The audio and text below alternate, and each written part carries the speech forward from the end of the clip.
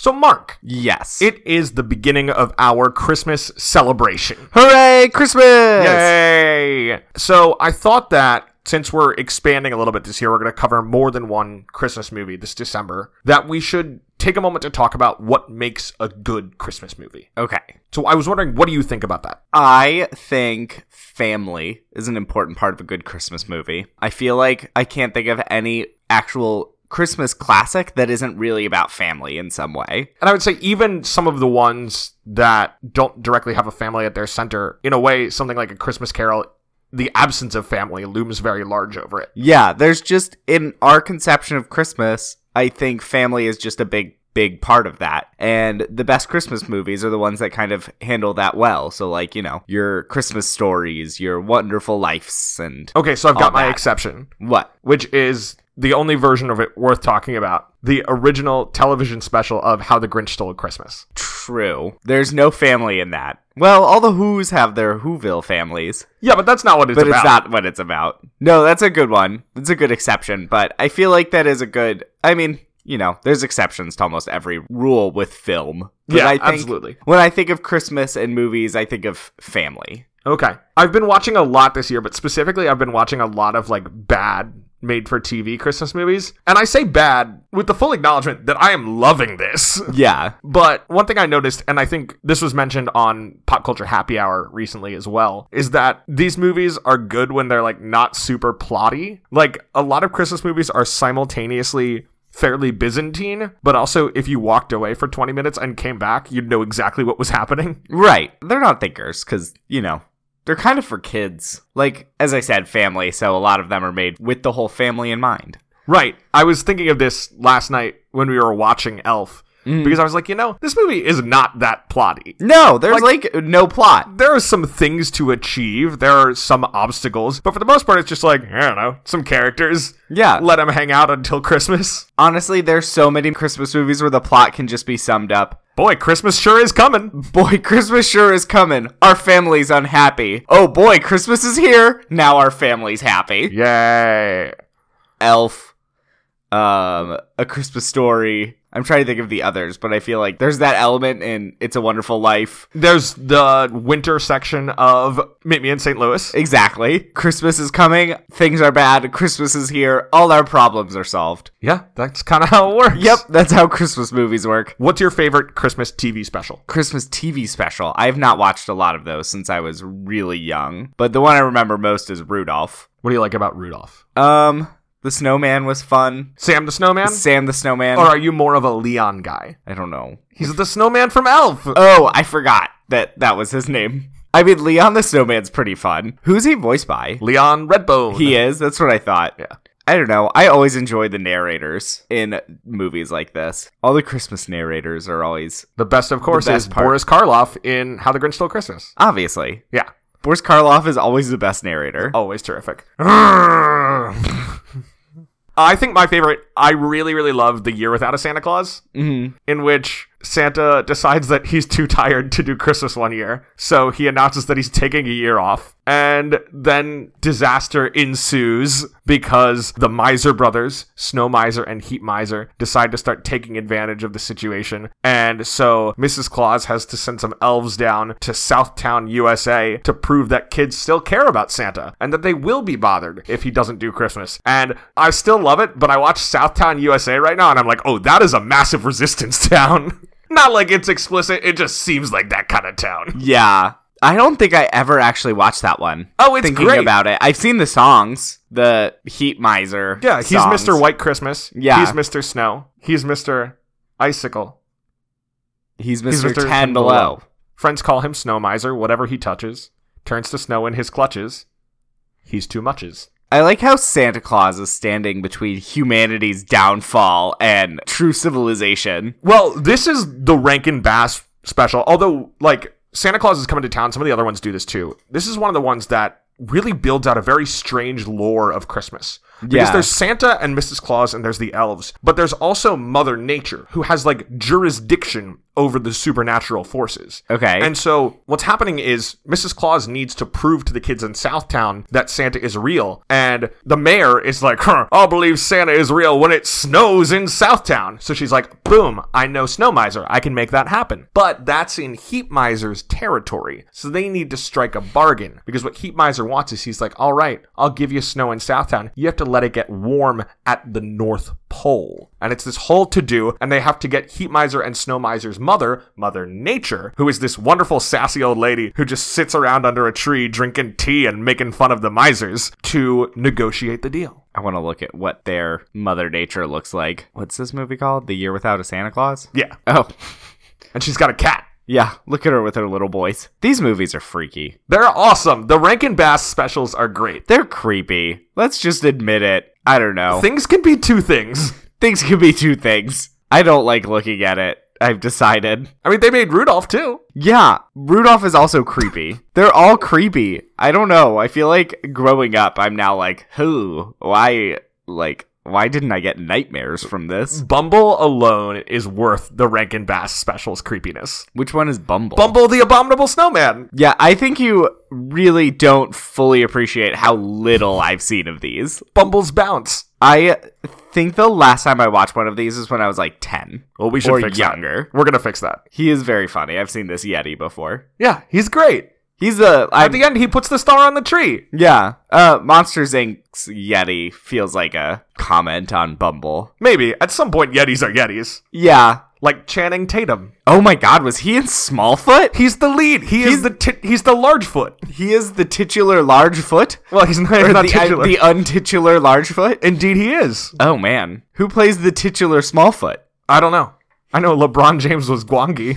Did you watch that? The video? Yeah, Or no, the movie? The movie. No, I didn't watch the movie. Okay. I was worried you did. Danny DeVito was Dorgle. Sometimes I worry that Movie Passes made you see too many movies. Like there's some crazy. There's some movies that just don't need to be seen. Name one movie I saw that I shouldn't have seen, and you can't say Peter Rabbit because you saw that too.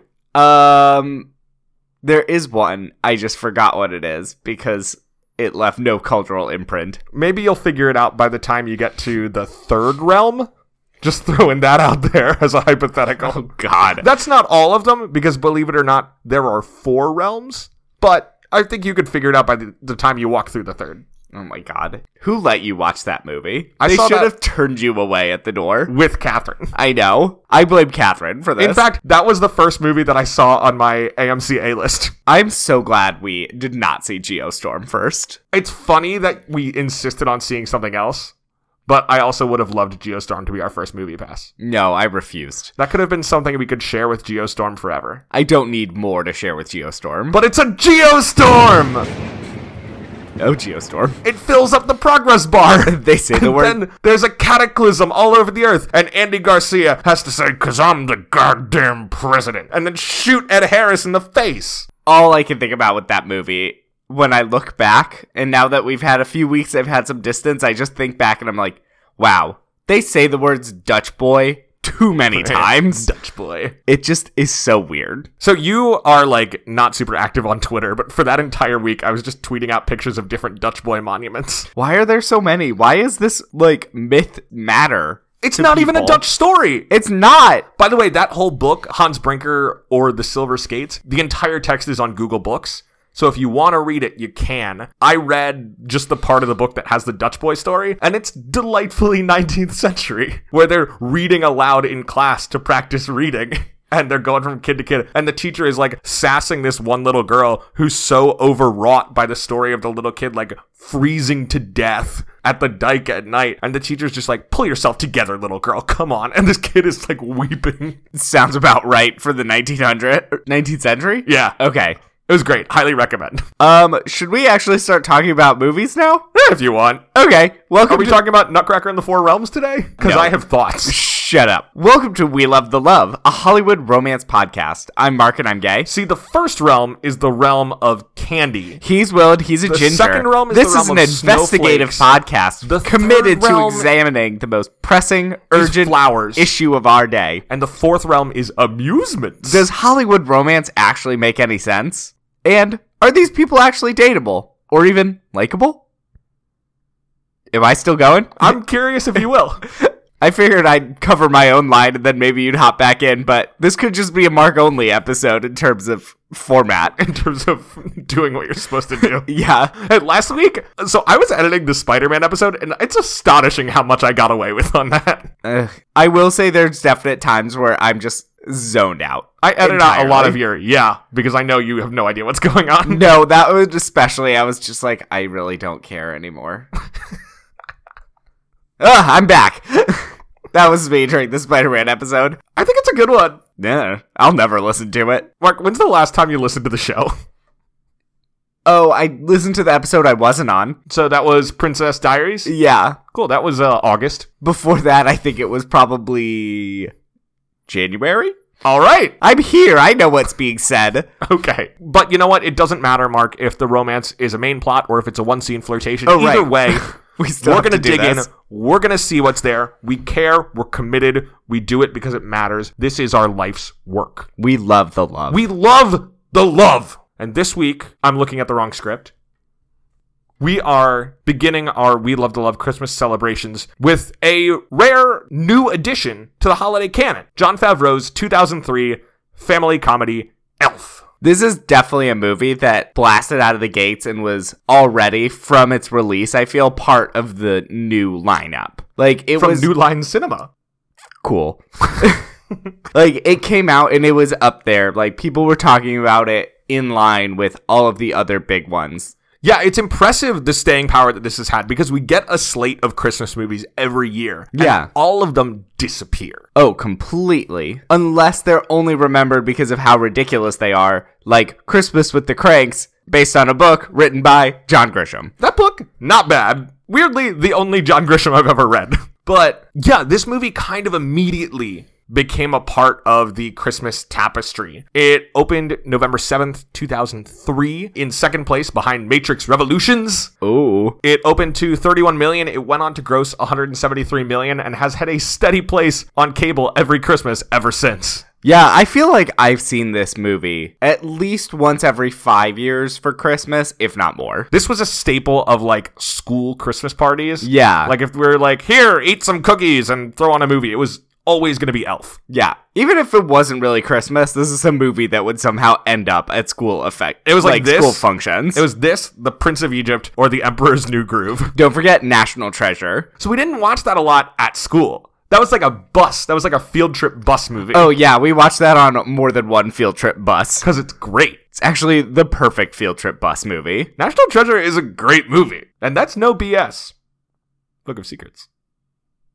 Just good to see what else he's going to add there. And time to move on. So, do you have any idea when you first saw Elf? So, 2003 November, I would have been in 4th grade. So, I think I would have seen it in theaters, probably. Yeah, I think I probably did. I have no recollection of seeing it in theaters, but I definitely saw it that year. Yeah, I don't really remember much of what life was like pre-Elf.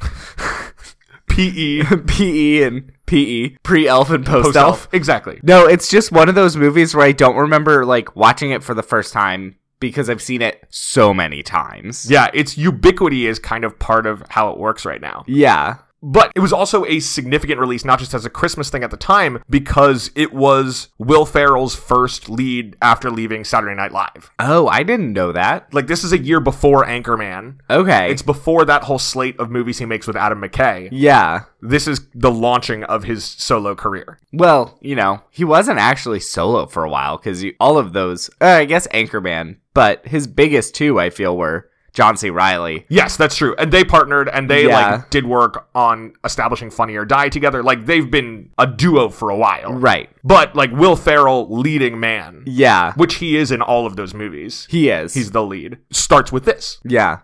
Can you believe they're doing a Holmes and Watson movie with them? I think it's bad, but I'm pretty hyped. I think it's going to be really bad. But also Lauren Lapkus is in it? She's in everything. Is she? She's in Jurassic World. I do know that. Oof, that is a movie. Although she's kind of good in it. Is she? What is her role? She's in the, like, control center where they're monitoring the situation. Yeah. And she's, like, goofing off with one of the other dudes. Comic relief. What a weird movie. I haven't seen it. Somebody recently pitched it to me where, like, that should have been the whole movie. Like, we should just have been in the control center. Like, just seeing dinosaurs on screen and other people like that. And it's all with just the ops of how you respond to it. Because that's a different take on Jurassic Park as opposed to riffing in the same sandbox but worse. Yeah, that sounds like what I imagined the TV show 911 to be about. People sitting in a control room responding to crises and just joking with each other. No, I'm pretty sure that's mostly about the first responders. I know. But, like, when I first saw that they were releasing a show called 911, all I could picture is just people dramatically answering the phone in a room and not really, like, cutting away. I mean, they made that movie. It's called The Call with Halle Berry.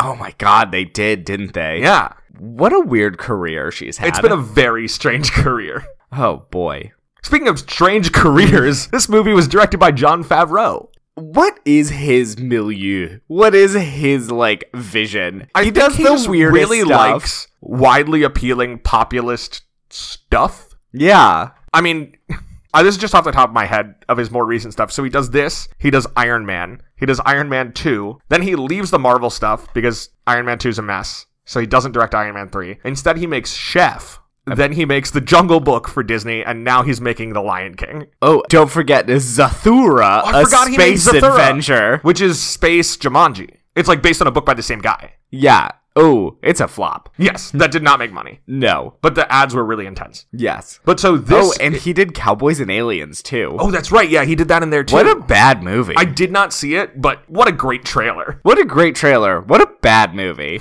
I have no difficulty believing that. Oh, I saw it in theaters. I would have if I had had a car. So, Jon Favreau was attached to this, and I think one of the reasons I'm saying, like, big populist, widely appealing, is that he, at least in interviews when this was coming out, was saying that his big contribution to story was aging it down a little bit, making it a little bit less crass, a little bit less raunchy. The first version of the script was written by David Barenbaum and started bopping around in 1993. So 10 years before it actually came out. At that point, Jim Carrey was attached to star in it. But by the time Favreau gets attached to it, it's a couple of drafts later.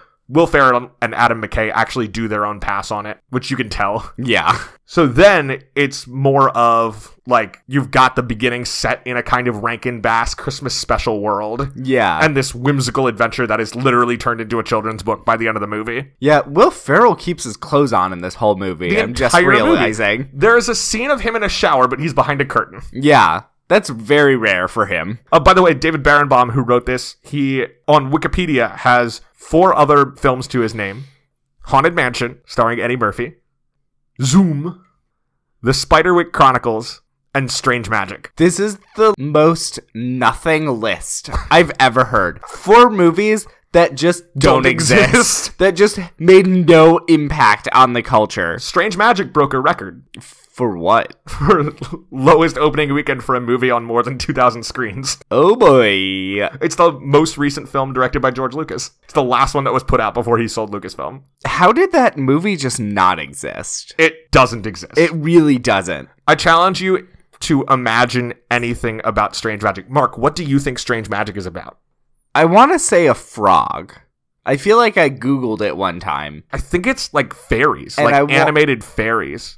Yeah, that sounds right. It's definitely CG. Yeah. No, don't look it up. We don't want to know. Okay, we'll never know. Yeah. Tweet at us your strange magic ideas. # strange magics. It's a plural. That's CKS in magics. Ugh. If you want to pitch what you think George Lucas post-prequels would have animated in a film called Strange Magic, an all-ages CGI film, let us know. I'm really curious. So I think it's about some fairies who live in an enchanted forest, and there's, like, civil war is extreme for an all-ages movie, but there is some strife between the fairies about whether they should reveal themselves to humans. At this point, I'm just making it up. Okay. And they live in mushrooms. I feel like there are a lot of mushrooms in this movie. I have a very important... It's all got kind of a green hue, not like leaves, but like weird green magic floating through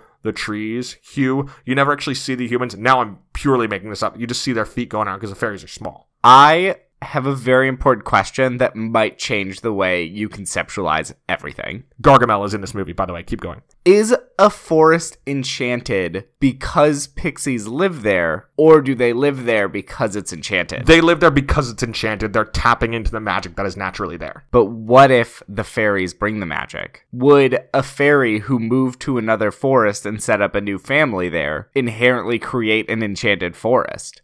I would say no, but it's conceivable they could tap into magic that had not previously been discovered there. Magic comes from the earth. Okay, so you don't see it as brought by outside characters. It is inherently from the earth. Yes, I would say that, because that's why the magic of like different places is a different kind of magic. You're going to get different magic in a forest than you would somewhere else. I guess. Say like an enchanted playground or an enchanted Jack-in-the-Box restaurant. Well, now that just sounds like some strange magic. What? Strange Magic is a movie about an enchanted Happy Meal toy in the shape of a fairy. We've spent more time talking about Strange Magic than we have Elf. And I even like Elf. Hashtag Strange Magics, Magicks. What did you think watching this again? When was the last time you'd seen it before this? I have no idea. In its entirety, it could be years, but I've definitely seen pieces of it. It's the kind of thing you stumble across and you're like, oh yeah, Elf. You're still doing you. Yeah, and I'm still enjoying it. I'm still getting a kick out of it. I get a kick out of Elf. Nobody's bad in it. No one's bad. Everyone is good. Yeah. Amy Sedaris is in this movie. This is just like a solid player. Which I think marks my first exposure to Amy Sedaris. I mean, probably. I was not exactly watching Strangers with Candy when it was running. Well, I can imagine. I will say, this movie brings up something that drives me crazy in all Christmas movies that deal with the issue of Santa. Is it candy spaghetti? No, it's... So, if Santa Claus is real and delivers presents, how do people stop believing in him? Because this means the parents are actively choosing to take credit for presents that they didn't buy. That they don't know where they came from. That they don't know where it came from. Right, and this weirdly is acknowledged in Elf. Whereas in like a movie like The Santa Claus is just like, no, parents stop believing in it. But in this movie, it's acknowledged, and Ed Asner says, oh, there's a rumor going around that the parents do it. Fine, but what do the parents think is happening?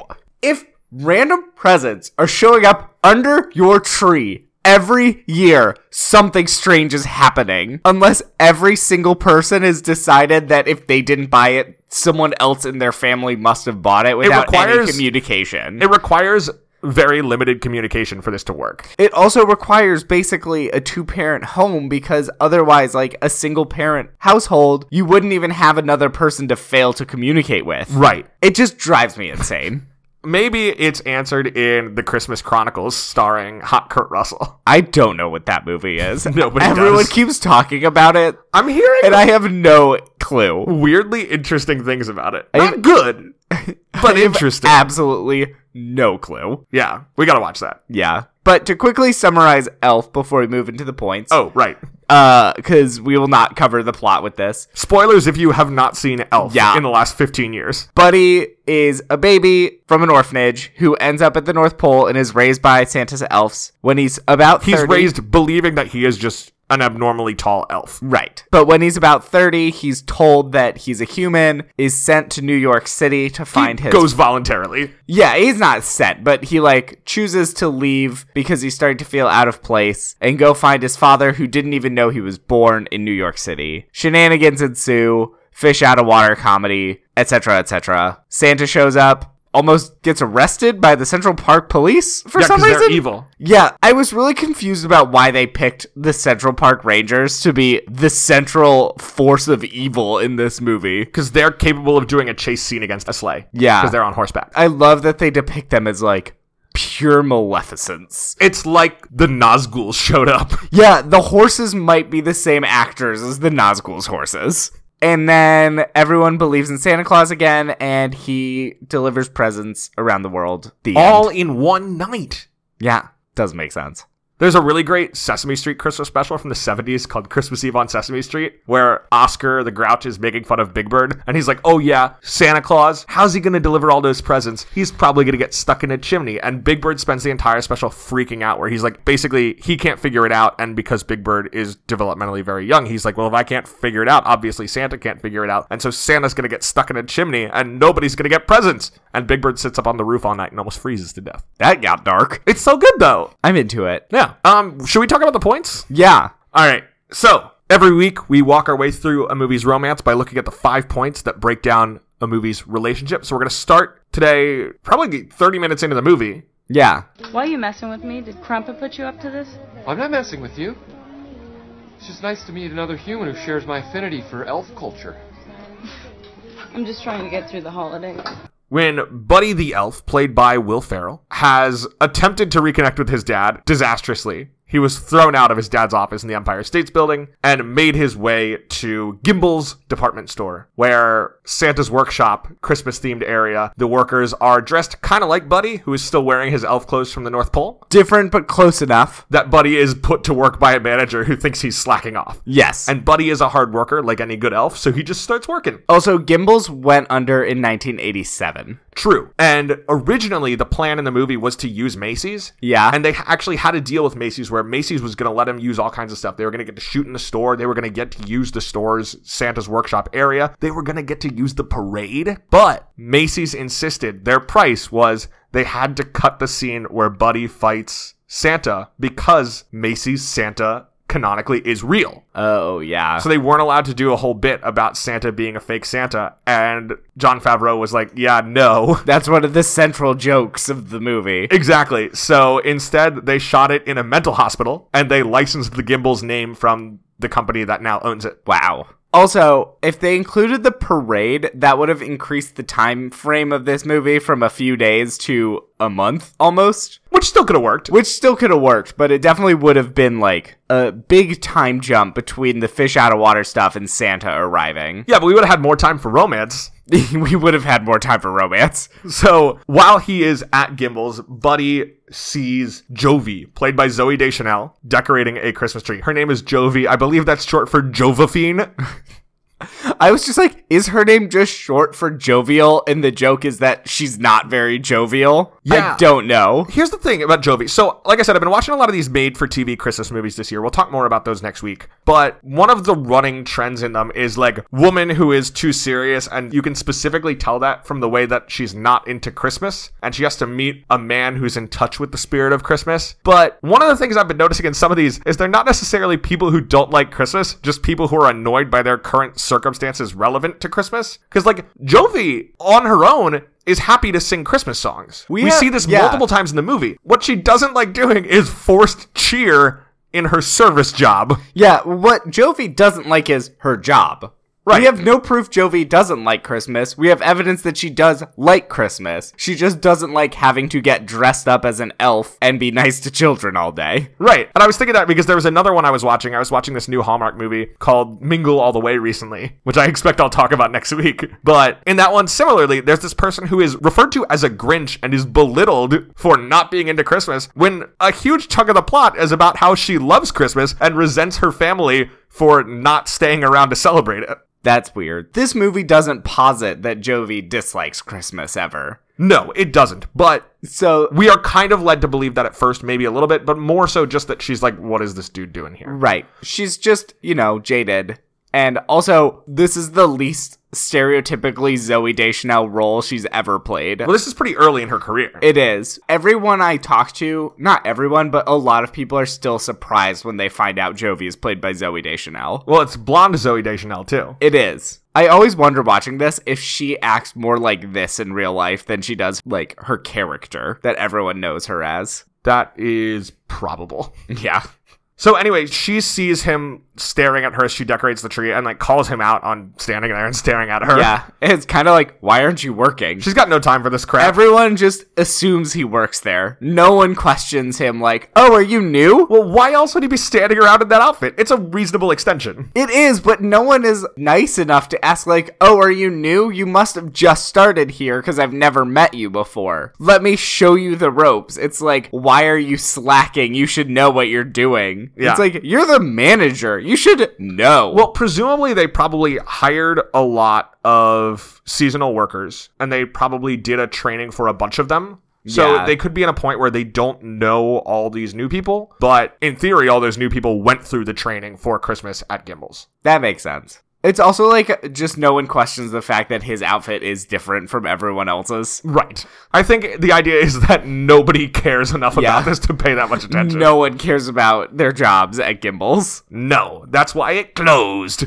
Suck it, Gimbals. And what he tells her from his staring is like he's just really excited to see another human who shares his affinity for elf culture. Which is a very funny line. It's a good line. And he is talking about how much he loves Christmas, and she's like, ugh, what's Christmas but a time to find herself a year older and not a penny richer? And he tries to get her to sing, and she's like, I don't like singing in front of other people. He's like, no, it's the best. And she's like, shut up, go away. Yep. And he shuts up and goes away. He shuts up and goes away, and he spends the night decorating the store because Santa's coming to town. Yeah. Which brings us to point number 2. Yeah. I ought to say no, no, no. Mind if I move in? At least I'm gonna say that I tried. What's the sense of hurting my I really can't stay. Baby, it's cold outside. The creepiest point. So Buddy has nowhere to go because his dad has rejected the idea that Buddy could be his kid. Yeah. So he spends the night in the store decorating.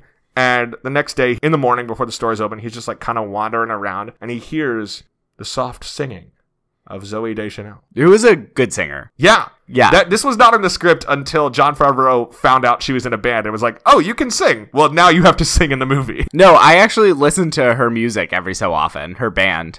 I really like her voice. I've never listened to her music, but she does sound good in this. Yeah. So she is singing Baby It's Cold Outside. And Perennial source of Christmas debate. yes. And then Buddy sits on the sink counter and joins in very quietly at first. And he like starts getting louder. And then towards the end, you see her face go, is someone else singing with me? And at the end, she realizes someone else is, but she commits and finishes the song before investigating. Love it. It is interesting that there's like a full shower here. Does anyone ever like check in with her? Why she's showering at work? Does she have money troubles? Is she? I assume she does have money sleeping troubles at because home? she says her water got shut off. Her water got shut off. So presumably she did not pay the water bill. Or the bill, like, or Something with rent. New York just shut the water off. Also possible. But it is odd that Gimbals has full showers for its employees. Yeah. It is cute how earnestly Buddy sings the song. Like, I don't even think he knows that it's her who's singing. He just hears someone singing a Christmas song and is like, well, heck yeah, I'm gonna join in. A duet, you say? It's Christmas. And so he's just sitting there, and it's not even just like overjoyed smiling. He's like singing every emotion of every line. Yeah. Guys, Buddy really likes Christmas. This is just a movie that is such a perfect marriage of performance and character. Yeah. Where almost any other performer would have made it seem like they were laughing at Buddy. Like Buddy was the butt of the joke. But he's not really. No. It's Buddy's exuberance is supposed to invite you in. Yeah, and it makes you question why everyone else is so uptight. Why would you not want to live like this? Right. Like, why do you not want to be happy all the time? Yeah. So obviously then Jovia realizes that he's there. I'm assuming that's what Jovi is short for. I'm telling you, her name is Jovial. So Jovia is like, wait a minute. Someone is singing very loudly. She yells at him to get out. He runs out, crashes into a door on his way out. And then later that day, she's questioning him, like, what were you doing in the women's locker room while I was taking a shower?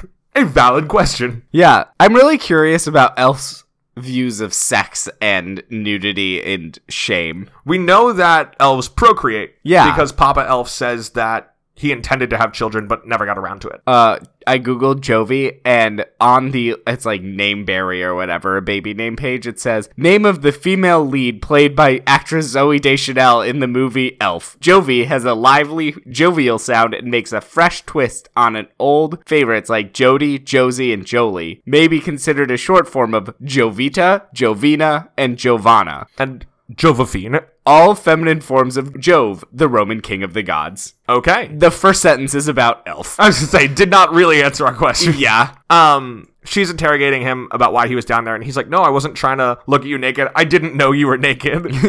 Like, he did not make the connection of what room he was in. He also knows what a shower is, because we see him shower at one point. Right, but he's used to the shower head being above the curtain. That's true. The movie definitely plays it fast and loose with what Buddy knows and doesn't know. Yes. And he says that the reason he was there was just because he thinks she has the most beautiful singing voice in the world. Oh.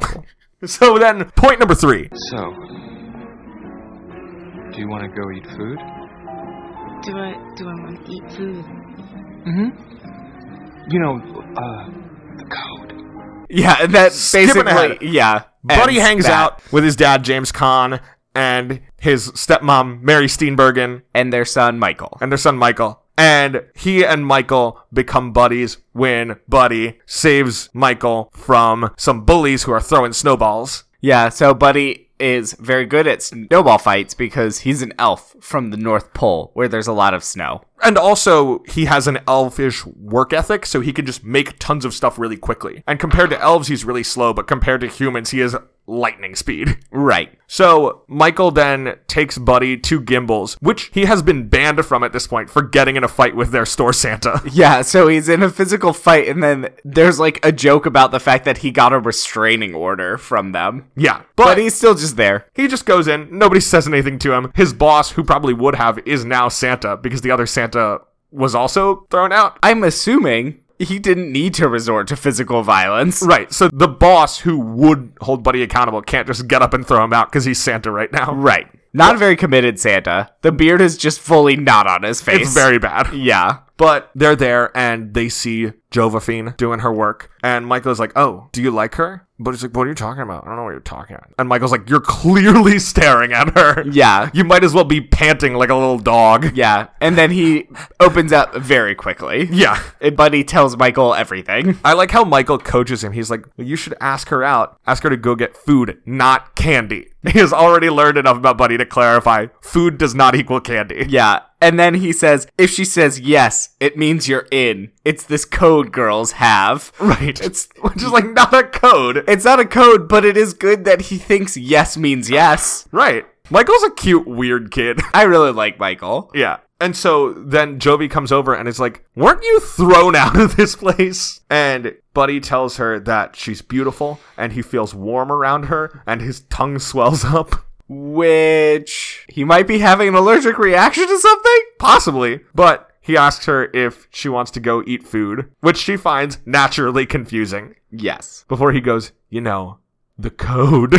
And as we all know, you've got to stick to the code. Yeah. And so she says yes. She says yes. She says she just ate lunch, but she is free on Thursday. Yeah. Jovi is good to go with Buddy. He seems fun to be around. He does. He's also a weirdo. He's very weird. So it's like a little bit like... He's already fought Santa and sang in the women's locker room while she was showering. That is true.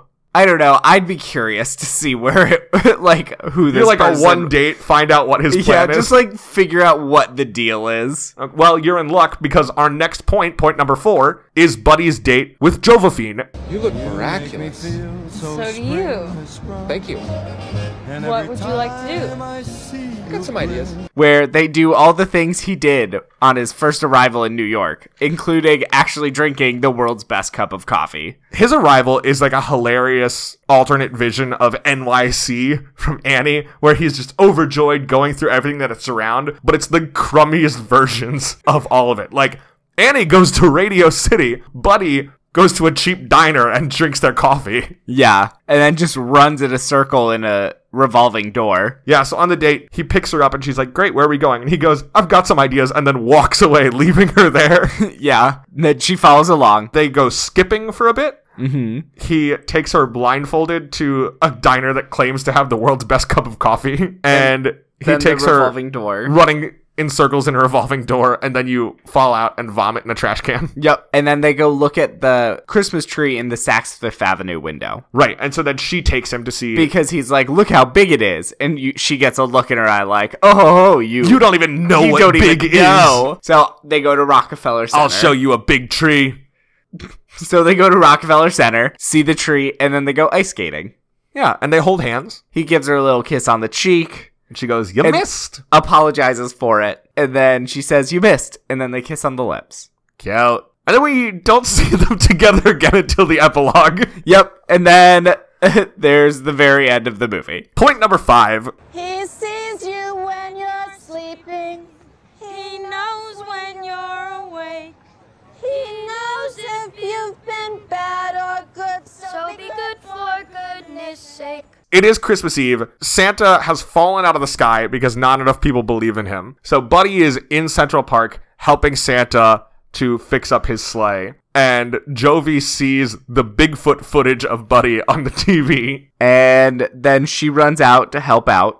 And she remembers, after Michael comes out with Santa's list to prove that it is the real Santa in there, he's like reading off what different people want for Christmas, including the newscaster who's there. You want a Tiffany engagement ring and for your boyfriend to finally stop dragging his feet and propose already. Great. I love that Santa wrote that in his list. He knows specifically what people want. Yep, very specifically. And Jovi is like, all right, I know one way to spread Christmas cheer. In fact, I know the best way to spread Christmas cheer. The best way to spread Christmas cheer is singing loud for all to hear. So she starts singing Santa Claus is Coming to Town. And then Mary Steenburgen joins in. Very, very passionately. I think she's being deliberately bad. Oh, of course she is. I feel like it's rare that anyone would actually sing like that. Yeah. And Jovi then is key in saving the day. Yeah. Getting Santa up in the air again. Spreading some cheer. And then we skip to the epilogue, where Jovi and Buddy are presumably married. And they at least have a kid. They have a kid, and Jovi has her own elf outfit for when they go up to the North Pole to visit Papa Elf. Yep. That's the end of the movie. And that's the end of the movie. All right. Will, yeah. Do you find this believable? No. No. Because Buddy is a crazy man. It's charming, but it's not believable. No, this is a Christmas treasure, and if your life looks anything like it, you should seek help immediately. Yeah. Either psychological, if you're Buddy, or law enforcement, if you're Jovi. Yeah.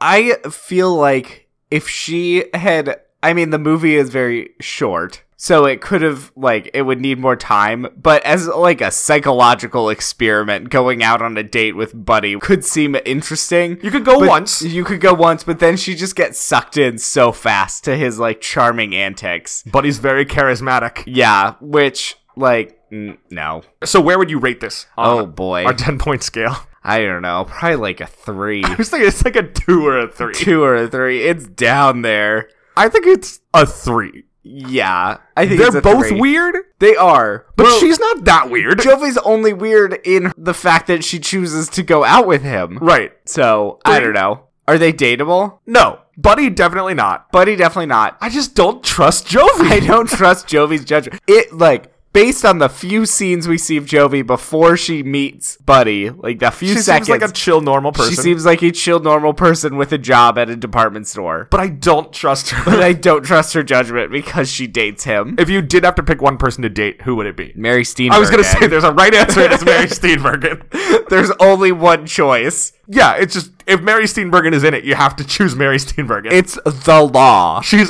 awesome.